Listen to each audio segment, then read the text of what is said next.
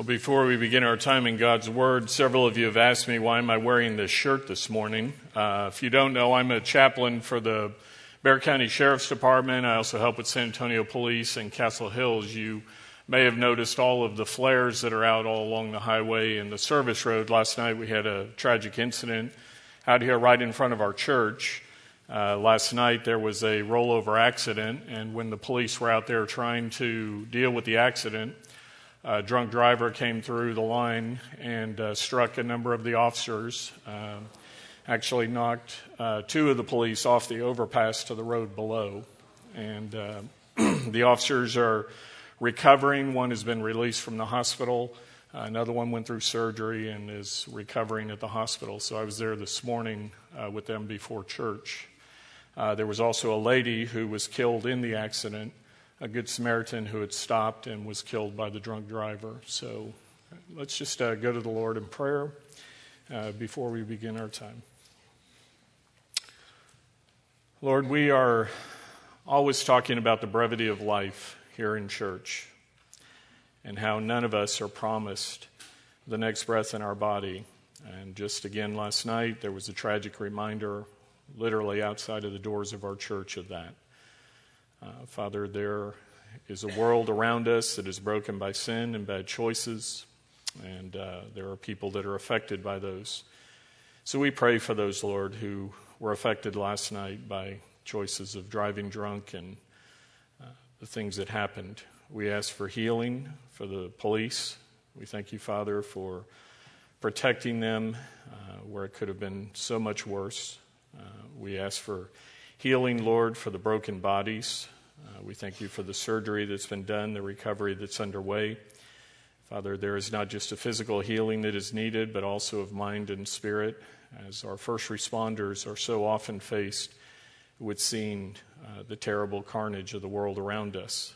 And as these officers are dealing with watching life lost before their very eyes, we ask that you would bring healing to them. We pray as well, Father, for the family of this woman who was killed. We ask for your peace that passes all understanding to surround the loved ones of this lady whose life was lost. And we pray as well, Father, for the drunk driver who will now be dealing with the consequences of choices. We pray, Lord, that your redemptive work might be at work in this young man's life. We pray these things in Jesus' holy name. Amen. Well, I want to begin by reading a list of names this morning, and you tell me if you know who these folks are. Shemua, Shaphat, Egal, Palti, Gadiel, Gadi, Amiel, Sether, Nabi, and Geuel. Now, if I were to ask you to write an essay on them, if this were test time, what would you write? And some of you are saying, Roger, I have no idea who these guys are. And the reason that many of us don't know who these men are, the reason they're forgotten to us, is because they forgot about God. Now, there are two other names that go with the list, names that are probably more familiar to you, and that is Joshua and Caleb. This is a list of the 12 spies who went into the land that would be given to Israel. And these are the names of these spies. The first 10 few know, but the other two are known by many. Joshua became the commander of the army of Israel. There's even a book in the Old Testament named after him. Caleb is another one who's known to many of us, but maybe not as well. And so this morning, I want us to talk about Caleb. I want to remind you of who he is and the courage that he had, courage that you and I would do well to have in our own lives. So I invite you to turn with me in your Bible to Numbers chapter 13. If you go to the very beginning of the Bible, you'll find Genesis, Exodus, Leviticus, and then Numbers chapter 13. And as we look at Numbers 13, I want to begin by reading verses 1 through 3. Then the Lord spoke to Moses, saying, "Send out for yourself men that they may go and spy out the land of Canaan, which I am going to give to the sons of Israel. You shall send a man from each of his father's tribes, every one a leader among them." So Moses sent them from the wilderness of Paran at the command of the Lord, all of them men who were heads of the sons of Israel. Now, verses 14 through 16 go on to list the names we just read and the fathers' households and a number of other names. So it would be kind of like reading through a phone book this morning. So I want to drop down and pick up in verses 17 through 27. Because here we see the command that these spies are given. When Moses sent them to spy out the land of Canaan, he said to them, "Go up there into the Negev, then go into the hill country, and see what the land is like, and whether the people who live in it are strong or weak, whether they are few or many. And how is the land in which they live? Is it good or bad? And how are the cities in which they live? Are they open camps or with fortifications? And how is the land? Is it fat or lean? Are there trees in it or not? Make an effort then to get some of the fruit of the land." Now the time was the time of the first ripe grapes. So they went up and they spied out the land from the wilderness of Zin as far as Rahab at Lebo Hamath. And when they had gone up into the Negev, they came to Hebron, where Ahiman, Shishai, and Talmai, the descendants of Anak, were there. And then they came into the valley of Eshcol, and from there they cut down a branch with a single cluster of grapes.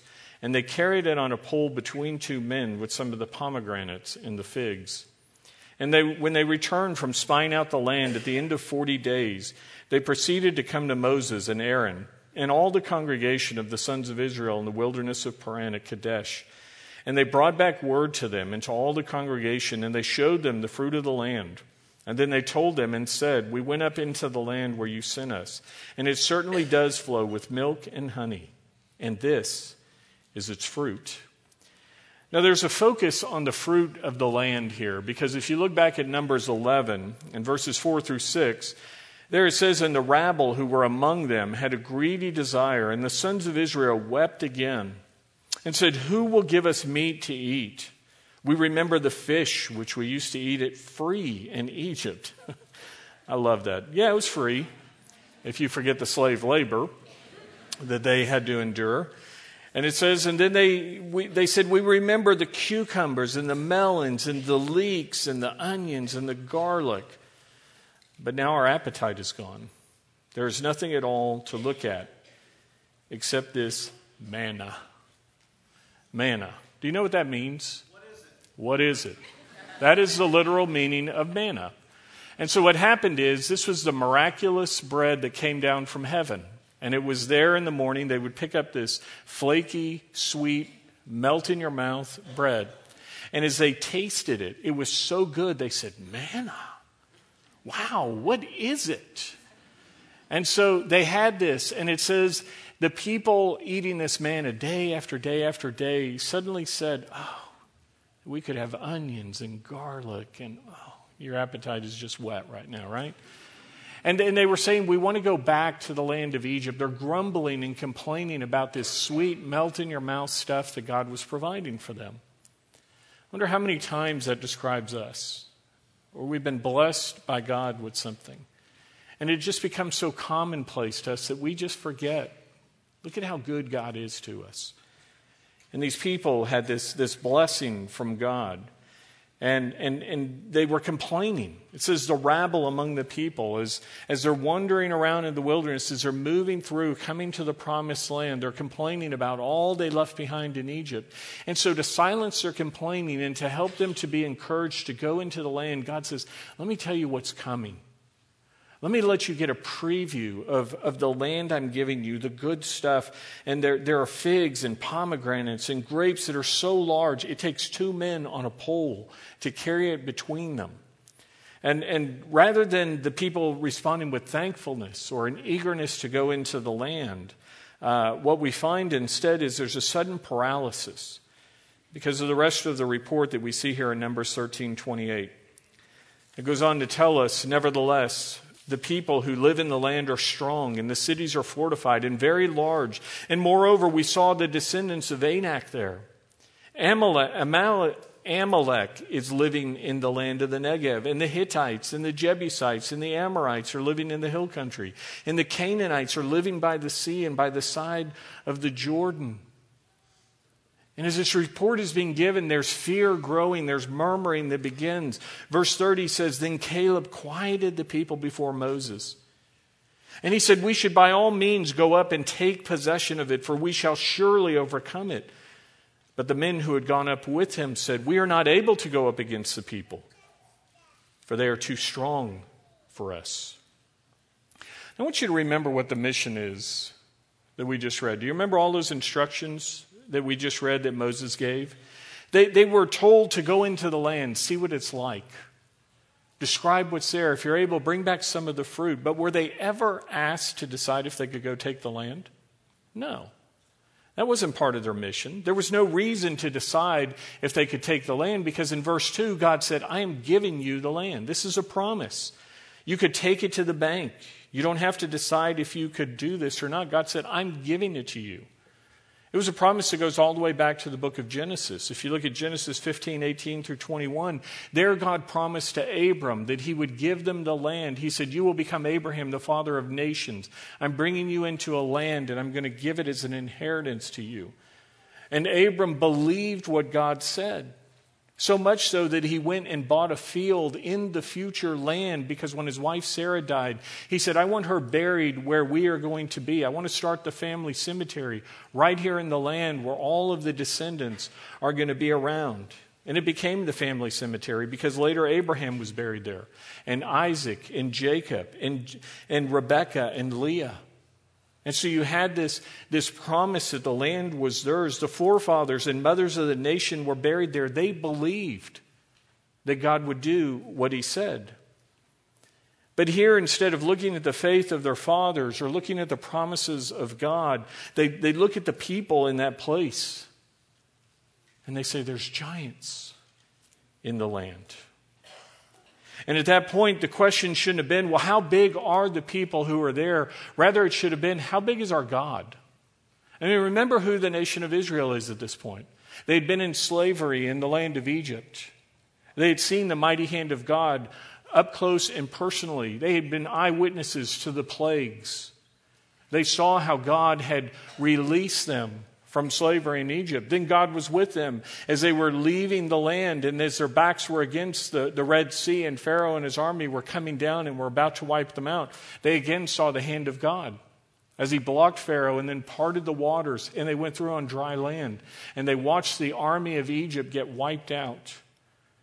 Every morning when they woke up, they said, there's bread, manna, that feeds millions of people.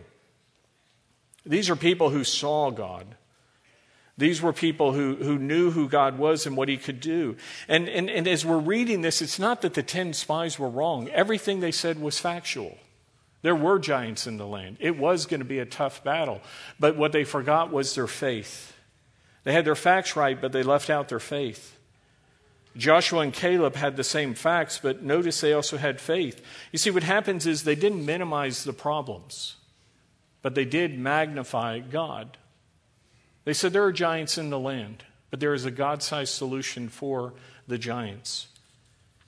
And as you think about your life this morning, I know some of you are facing giants.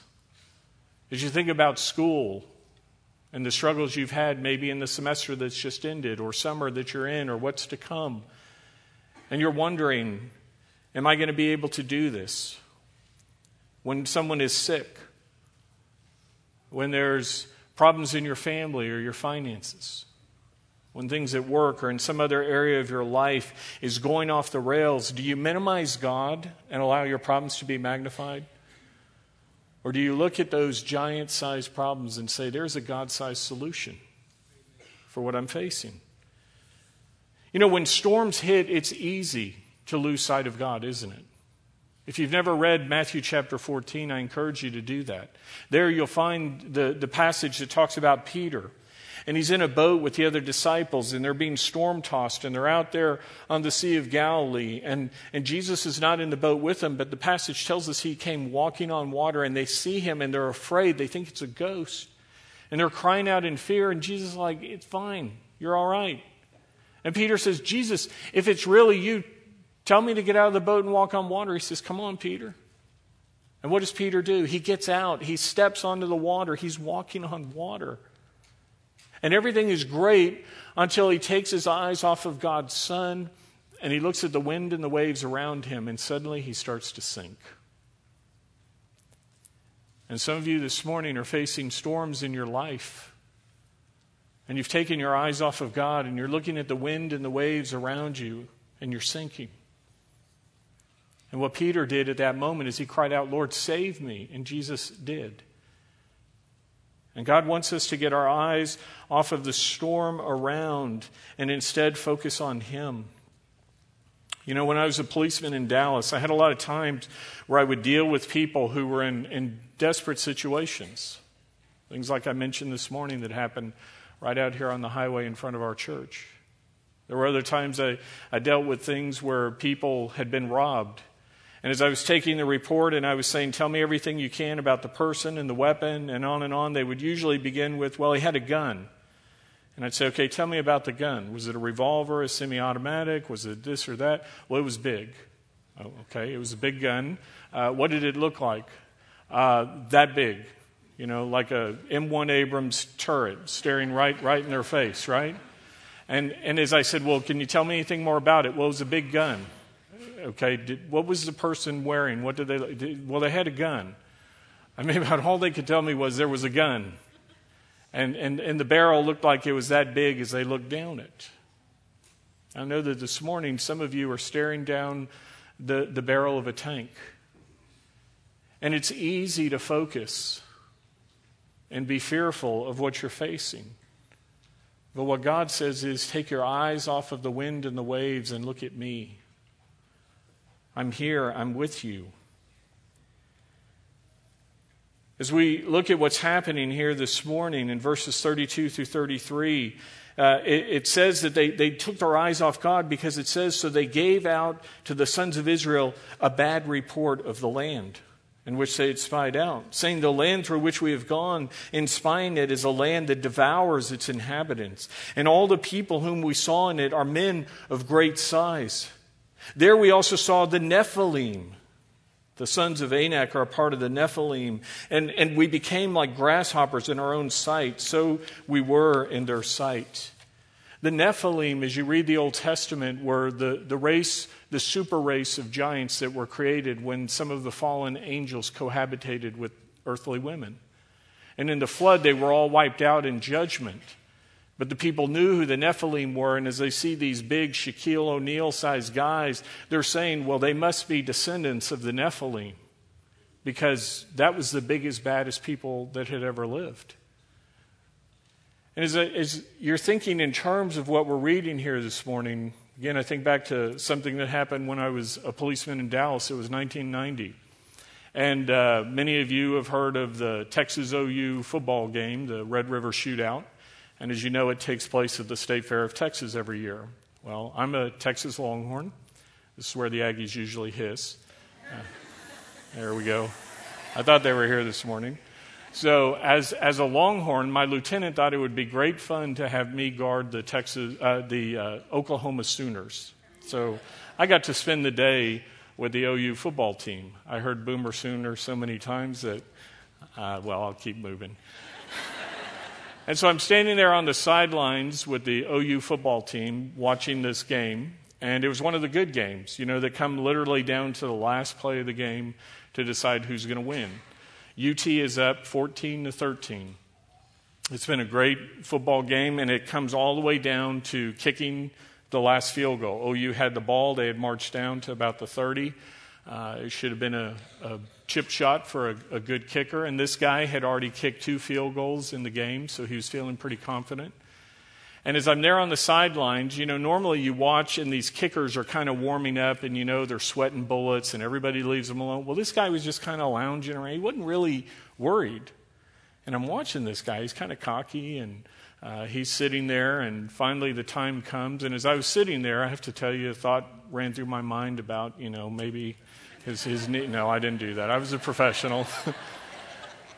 But he gets his helmet. He goes trotting out onto the field. He's given the number 1. It's in the bag is what he's kind of saying. He lines up. He kicks the field goal, and he shanks it. He shanks it, and he misses. And UT literally wins with seconds rolling off the clock. So we go to the locker room. And again, being a professional policeman, I wasn't expressing my glee as I was among all these OU Sooners. But I'm standing there posted at the door outside in the locker room with my partner, and we hear all this yelling going on inside the locker room. And suddenly one of the trainers comes running out, and he says, "You got to come and help them. They're killing them." And we're like, "What's going on?" And we go in there, and we see these 6'5", 300-plus linemen in full pads playing ping pong with the kicker, right? They're kind of pushing them around about having just lost the game. And as I'm looking at this, and the guy's going, "Help him," I said, "I think he's doing pretty good, you know." Now, I'm 6'4", and at the time I had a lot more muscles than I do now. But I can tell you at that moment, as I'm looking at these giants, I felt a little bit like a grasshopper. And I was happy to just kind of step back, so it was nice when the coaches got in and rescued this kicker. And that's what we're reading here. These guys come in, and as they're facing this situation, I want to remind you that these guys are not wimps. Do you remember how we read that each one was chosen because he was a leader? There are 12 spies because there are 12 tribes. And when you talk about the men who were handpicked to be the spies, if you look at Numbers chapter 1, verses 45 through 46, you see just how elite these guys were, because there it says the census of the soldiers was there was 603,550 men of war who were age 20 or older. Over 603,000 soldiers, these 12 were chosen. These are the Recon Marines. These are the Navy SEALs. These are the Green Berets, the Army Rangers. These were the top of the top warriors. And when they are chosen and they are sent in, to even accept this mission proves their courage. As you look at verse 20, Moses said, "Make an effort then to get some of the fruit of the land." When he says make an effort, he uses the Hebrew word hazak. Hazak literally means show yourself courageous. Moses says, "I know this is dangerous. You're going in behind enemy lines. You're going deep into enemy territory." And we saw in verse 20, it's the beginning of the harvest season. And what you know of the harvest season is that means the fields are full of workers by day. And at night, the watchmen are out guarding the crops and the fruit that's already been harvested. It tells you that as these guys went in, as they collected the fruit, the grapes were so big they had to put it on a pole between them, which means they couldn't crawl through the underbrush. They were walking upright down the roads carrying this stick with the figs and pomegranate and the grapes on it. So they were easy to see. The people in the land knew that Israel had been conquering and was coming that way, so they were on high alert. They were waiting for spies or an army to come in, so everybody was looking. These guys were exposed. They were out there. They were men of great courage just to be in that place. I say all that to remind us that these men were courageous, mighty men, but they failed because they forgot God. Has that ever happened to you? Have you ever forgotten God? Have you ever been facing a giant-sized problem and you forget that God is in it with you? Where Jesus said, "I will never leave you or forsake you." Where 1 John 4:4 says, "Greater is he that is in you than he that is in the world." The Holy Spirit is resident within us to fight our enemy, Satan, that's in the world. You may think, "I'm not really that courageous of a person," but you're all going to face some situation. And if you forget God, if you forget your faith, then failure may come. And when the people forget about God and they only looked at the giants, look at what Numbers chapter 14, verse 1 tells us. "Then all the congregation lifted up their voices and cried, and the people wept that night." If you think that a negative spirit isn't catching, just look at how quickly this spreads throughout the assembly. Again, I want to remind you who these people were. They had been delivered from Egypt. They had seen God defeat Pharaoh's army at the Red Sea. They had been fed by God. They followed the pillar of fire at night and the cloud during the day. There was a physical presence of God. All you had to do was look up and see him. And yet they forgot God. And as they become afraid, they turn on the leaders God has appointed to them, because Numbers 14:2-4 says, "And all the sons of Israel grumbled against Moses and Aaron, and the whole congregation said to them, 'Would that we had died in the land of Egypt, or would that we had died in this wilderness. And why is the Lord bringing us into this land to fall by the sword? Our wives and our little ones will become plunder. Would it not be better for us to return to Egypt?" So they said to one another, "Let us appoint a leader and return to Egypt." How quickly they had forgotten the sufferings of Egypt and the blessings of God. Has that ever happened to you? Have you ever been facing a situation where you just say, I'm tired of fighting. It'd just be so much easier to give in, do it the world's way, to go back to what the world offers instead of trying to follow God, trying to move forward in my walk with Him. Have you forgotten what God has offered to you?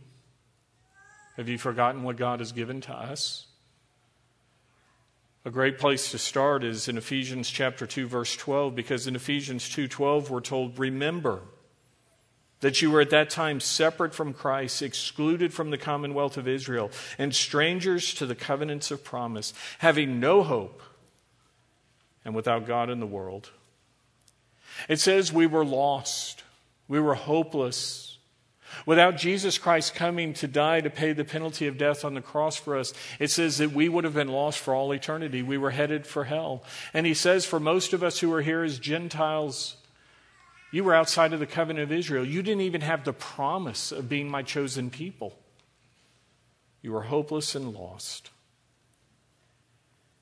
But then he says you were grafted in as Gentiles, and as Jews who became believers in the true Messiah Jesus, you became a part of God's family. You were adopted as sons and daughters. And for all of us who are here today who have become believers in Jesus, I want you to think about what you're trusting Him for. We look ahead to eternity. We talk about our faith in Christ.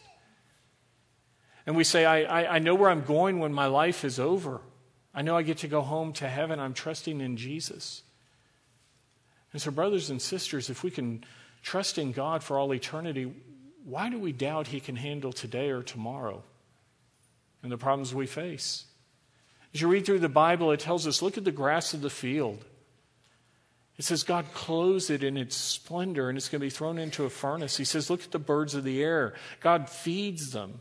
And He says, are you not more precious than the stuff of the world? And so we trust God for eternity, but we struggle with trusting Him for today and tomorrow. If you look at the first part of the book of Numbers, you'll see that this grumbling that's been going on is a constant problem. It's something the people have been doing all through the wilderness. And God at this point just says, enough. You guys have been complaining and grumbling and whining about all that's happening. So He says, you get to have your prophecy fulfilled. You said that we wish we would have died here in the wilderness. God says, great, you will. And your children that you said will become plunder to the enemy, they are the ones who get to go in and take possession of the land. Look at Numbers 14:2. There they grumbled, and He said, you wanted to die in the wilderness? Great. The only two people out of that generation who were of fighting age who would be allowed to enter into the promised land were Joshua and Caleb, because they were the two who did not forget God. God said, each day that you were in the land, 40 days, you will spend 1 year in the wilderness. So for 40 years, you get to wonder. Do you remember how many people there were? There were over 603,550 men of war. Add in the women, add in the children. But He says those who were 20 and older would be the ones who die. And so what that means is, divided by 40, you would roughly have 100 people every single day who would be dying in the wilderness. Every single day, you got to watch about 100 people die as they wandered in the wilderness. It was a reminder to them of their lack of faith and of the faithfulness of God to say, I will fulfill what I promised. I mean, as you think about over 1 million people dying over 40 years, how would you like to be in that last group of 100 or 200 people? Where everybody's sitting around going, hate to sound cold and callous, but could you just die? Because when you guys are gone, we get to go into the land, right? And so the last one of them dies. The 40 years are up. And they come back to enter the promised land. I want you to turn over 2 books in your Bible to the book of Joshua. Joshua is 2 more books to the right in the Old Testament. Because here in Joshua chapter 14, we pick up the story of them coming to the land. And so in Joshua 14:6 and following, this is what it tells us. Then the sons of Judah drew near to Joshua in Gilgal, and Caleb, the son of Jephunneh, the Kenizzite, said to him, "You know the word which the Lord spoke to Moses, the man of God, concerning you and me in Kadesh Barnea." Remember, these are the two guys that are left. Joshua is now the general. Moses has died. Joshua is now the leader of the nation. And Caleb comes to him and he says, "I was 40 years old when Moses, the servant of the Lord, sent me from Kadesh Barnea to spy out the land. And I brought word back to him as was in my heart. Nevertheless, my brethren who went up with me made the heart of the people melt with fear. But I followed the Lord my God fully." Isn't that beautiful? Don't you want that to be true of your life? But I followed the Lord my God fully. Joshua 14:9 through 10 goes on to say, "So Moses swore to me on that day, saying, 'Surely the land on which your foot has trodden shall be an inheritance to you and your children forever, because you have followed the Lord my God fully. And now behold, the Lord has let me live just as he spoke these 45 years from the time that the Lord spoke this word to Moses, when Israel walked in the wilderness. And now behold, I am 85 years old today.'" Caleb says, "Joshua, you remember when we went into the land with the other 10 guys. I was 40. He says he's 85 now. They've had the 40 years wandering in the wilderness. There's been some initial conquest of the land, so there's a few more years added as they come to the place that had turned the people away in fear. And he says, I want to remind you of the promise that Moses made. He said, I get to choose any place in the entire land that I want. Imagine somebody were to come to you and say, you get to choose anywhere in the entire United States where your piece of retirement property is. You can have a ranch in the hill country if you like to hunt. You can have a lake house with a boat if you want to fish. You can have a cabin up in the mountains if you like to ski or just enjoy the beauty of it. Maybe you want just a little garden home in a safe place in the city where you don't have to mess with anything. He says you get to choose anywhere you would want. Where would you choose? If you were Caleb at 85 years old and somebody said you get to have the first pick, what would you choose?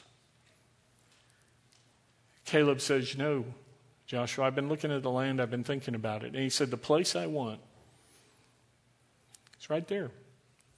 The place I want is the place that caused the heart of the people to melt. I want that stronghold, that fortified city up on the hilltop. I want the place that the people were afraid of. Look at Joshua 14:11 through 12.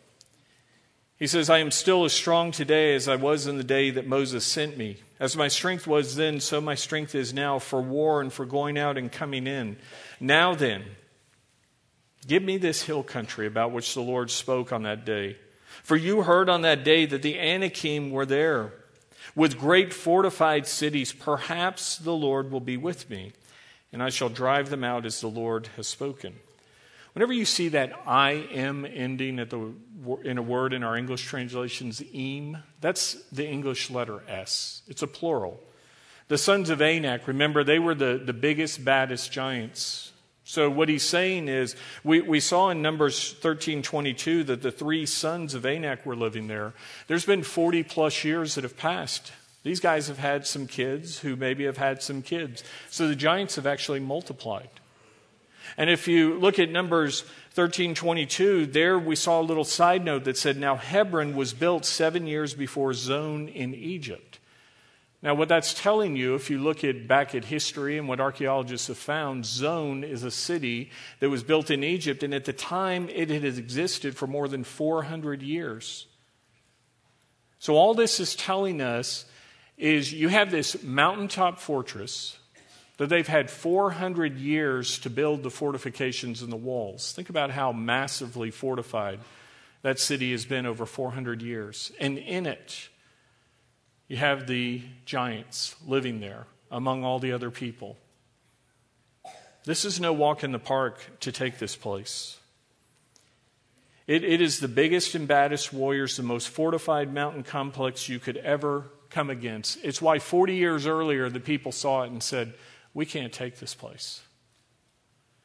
And their hearts melted. But rather than running from it, the 85-year-old Caleb says, give it to me. And perhaps, you see, he doesn't say God will do what I want, the way I want. He says, perhaps God will be with me. You know, Caleb wasn't content to sit back and talk about all his old war stories. You know anybody like that? You see, Caleb said, I still want to create some new memories. There are still some battles to fight. You know, when you get older in life, it doesn't mean your life is over. If you're somebody who has a little snow on the roof like I'm starting to get, you know, where your hair's turning a little white or gray, it doesn't mean the fire in your heart goes out, friends.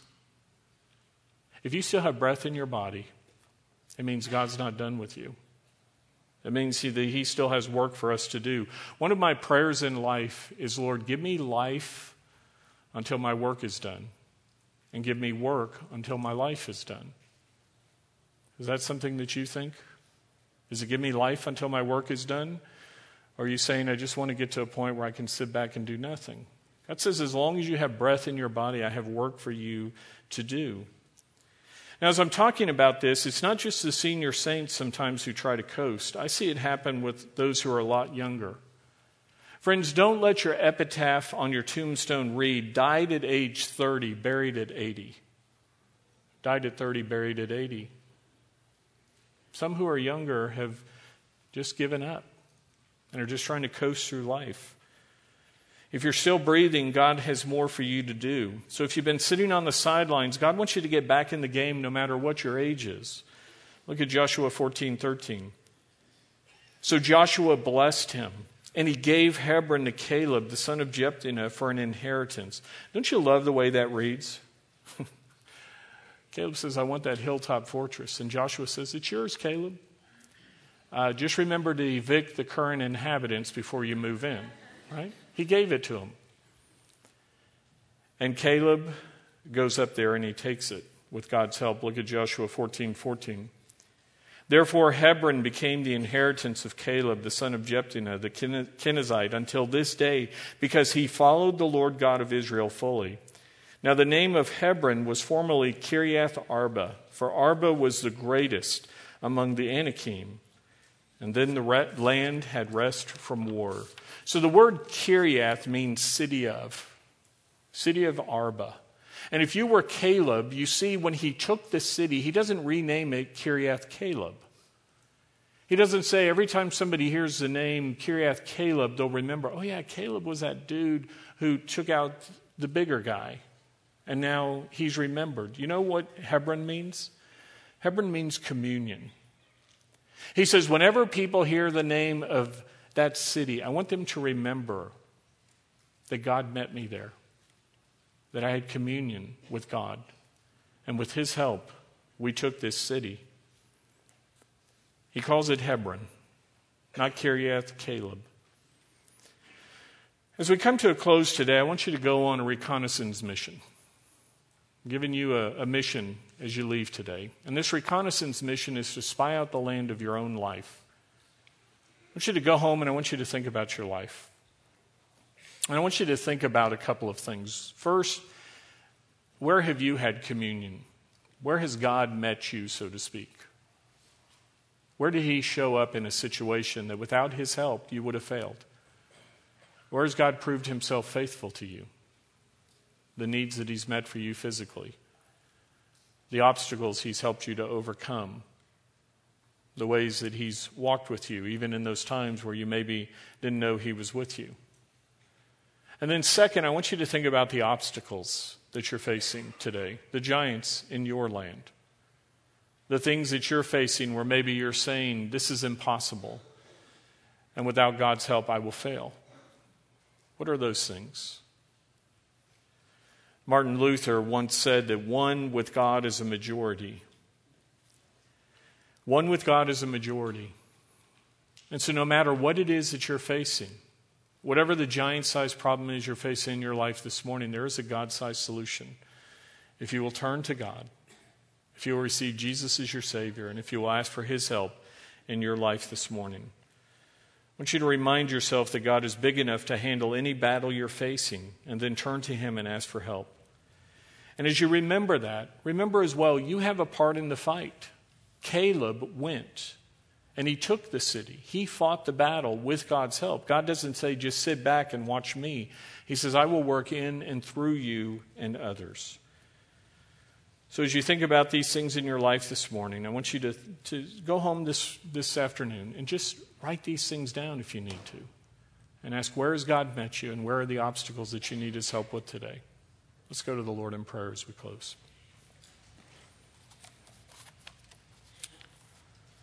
Lord God, we thank you for your word that reminds us of who you are. It reminds us of who you are, Jesus. You're called the Word in John 1:1. In the beginning was the Word, and the Word was with God, and the Word was God. And Father, as we're talking about giants in the land, needs in our life, there is no greater need that any of us would ever face than that for a Savior. We were lost, hopeless, without God and without hope in the world, and then you, Jesus, came.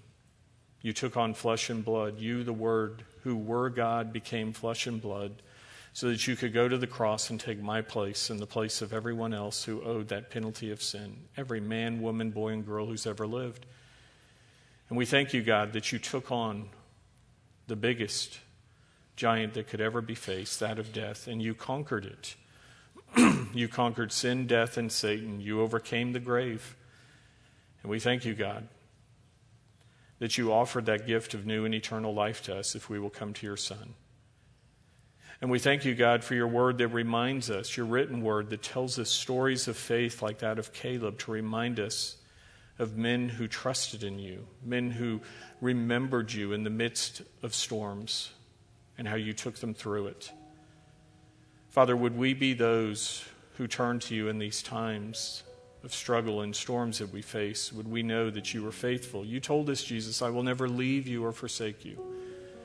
And you, Holy Spirit, promised that you are with us. Greater is he that is in you than he that is in the world.